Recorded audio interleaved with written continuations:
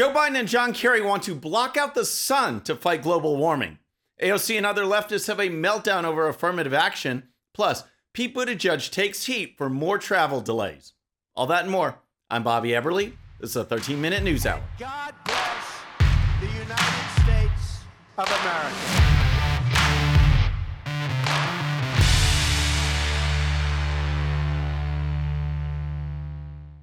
Okay, friends, welcome to the show. Happy Monday. I hope you had a great weekend. If you're new to the show, thank you so much for tuning in.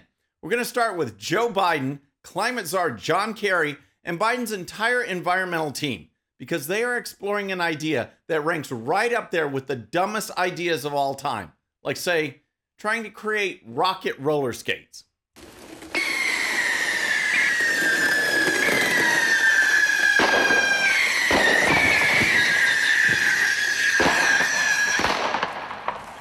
Yep, not the smartest idea. Or how about testing out your own homemade jetpack?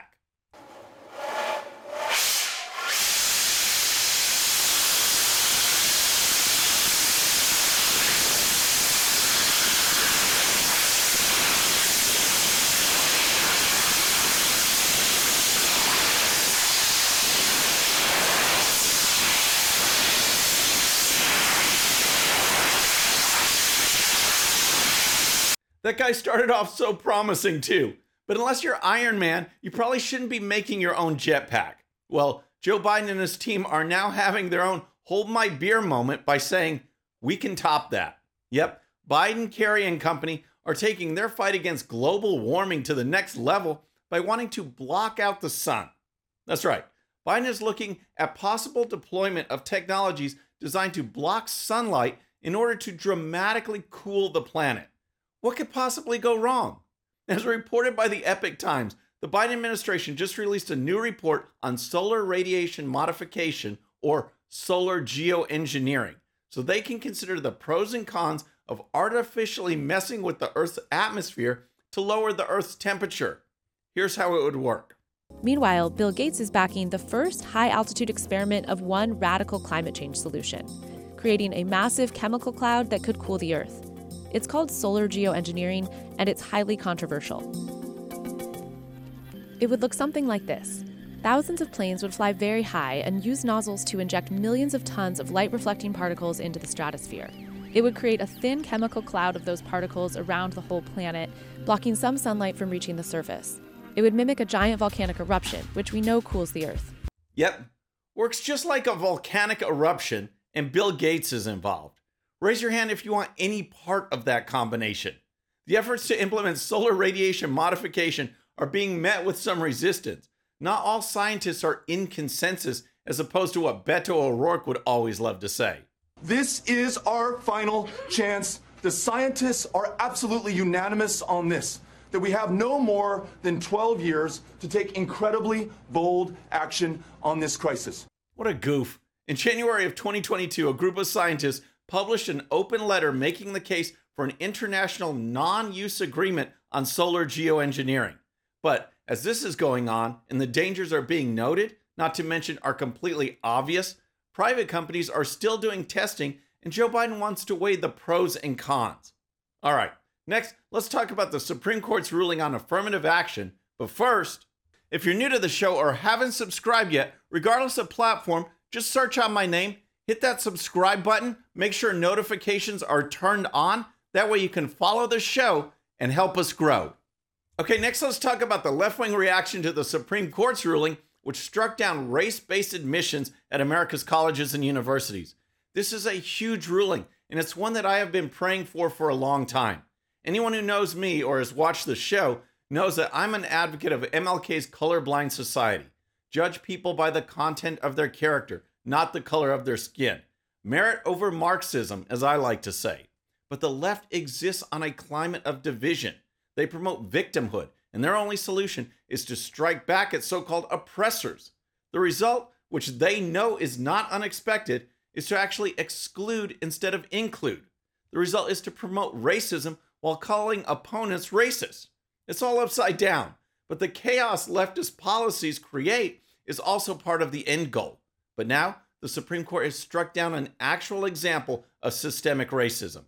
And of course, Democrats and others on the left are completely freaking out. We cannot let this decision be the last word. I want to emphasize, we cannot let this decision be the last word. While the court can render a decision, it cannot change what America stands for.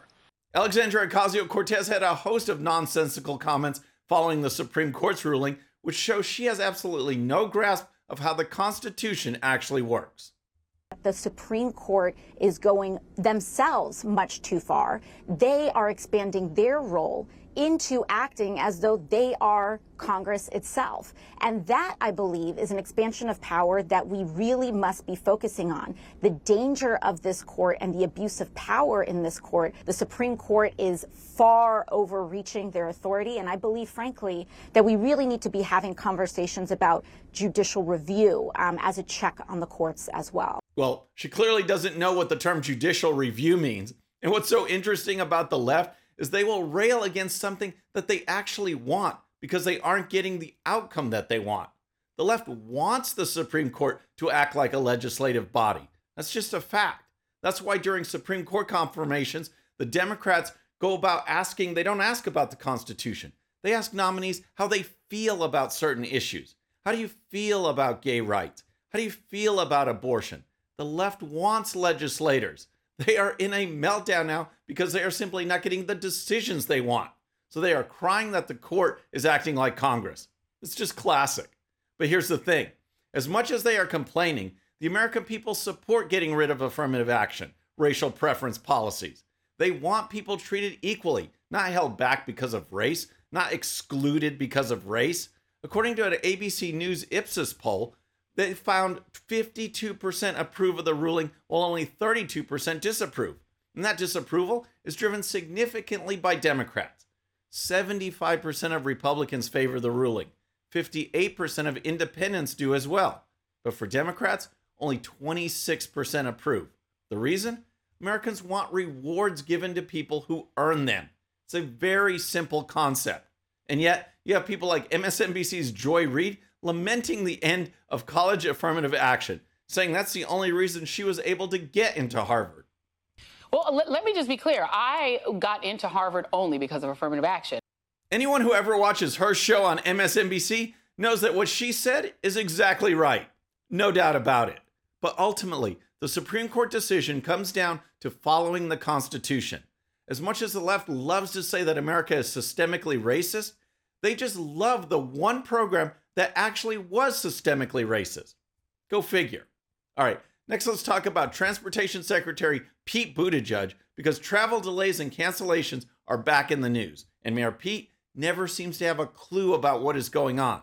Oh, he'll talk forever and forever and try to sound so sophisticated.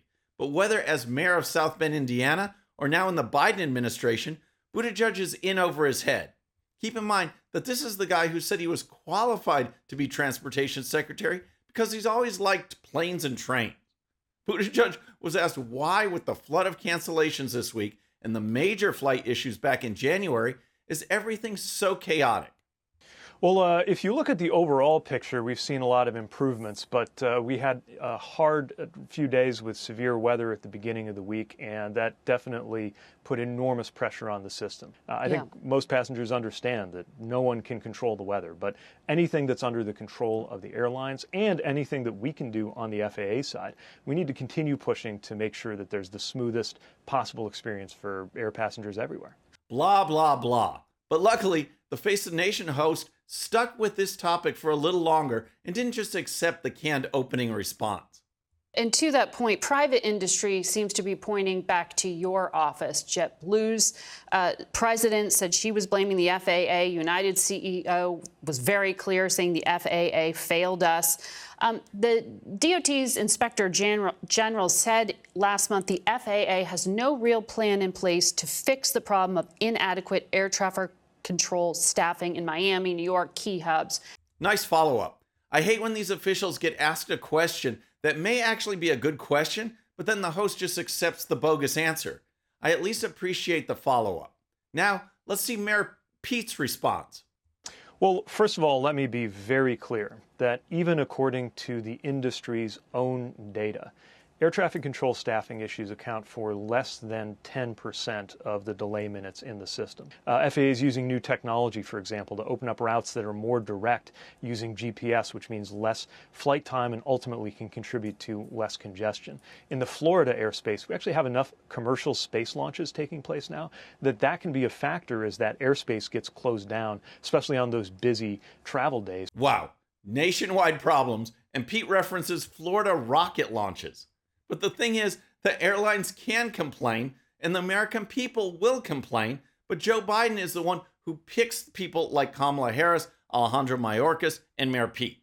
The entire administration is staffed with bozos, and bozo number one needs to go in 2024. All right, next let's talk about the leading contender to send Joe Biden packing from the White House, and that's former President Trump. The man vying to be the 47th president of the United States held a rally in South Carolina, and the turnout was incredible. And now Joe has given China the green light as they open up, not even believable, military installations in Cuba, just 90 miles off our coast. Think of that. And that will end as soon as I'm president. China will be leaving. They will be leaving. They will be leaving. And we had a very good relationship. You didn't hear about Taiwan, and you didn't hear about Ukraine from Putin during my 4 years. They say, how do you know? Because that would have never happened. They say, how do you know? They say, because number one, it never happened. It was never even discussed. They knew better. Joe Biden's policy is China first. My policy is very simple, America first. I just love it. America first. It seems logical and filled with common sense.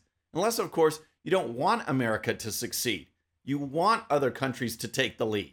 You want the American way of life to be destroyed. Then you might not want an America first agenda. Instead, you'll put forward policies like Joe Biden, which has opened the floodgates on our borders, driven up inflation, hurt our national security, and lowered our standing in the world. That's the Biden plan. Here's more from Trump. Despite the Biden's flagrant corruption, the weaponized Department of Justice interfered to block the investigation against Joe and Hunter, stopped felony charges, and even secretly tipped off Hunter. This just came out recently about a search of his storage units, just a little different than what they did with the gun-toting FBI agents when they raided Mar-a-Lago. While Joe Biden used the DOJ to cover up his own crimes, he ordered his top political opponent, me, arrested. They arrested me. This part of the campaign is going to be a very effective strategy. People already think the government is corrupt. They believe it is weaponized against them, and Trump represents those who are or want to fight back. The question is, how much more will the deep state and establishment throw at him? Friends, that's our show for today. I hope you enjoyed it. And remember, today's show's one sheet is available to Patreon supporters using the link in the description. The one sheet gives you the links to all the videos and stories used on today's show, so you can dive even deeper into each issue. And with that, our next show will be Wednesday evening at the usual time. Until then, I'm Bobby Eberle. This is the 13-Minute News Hour.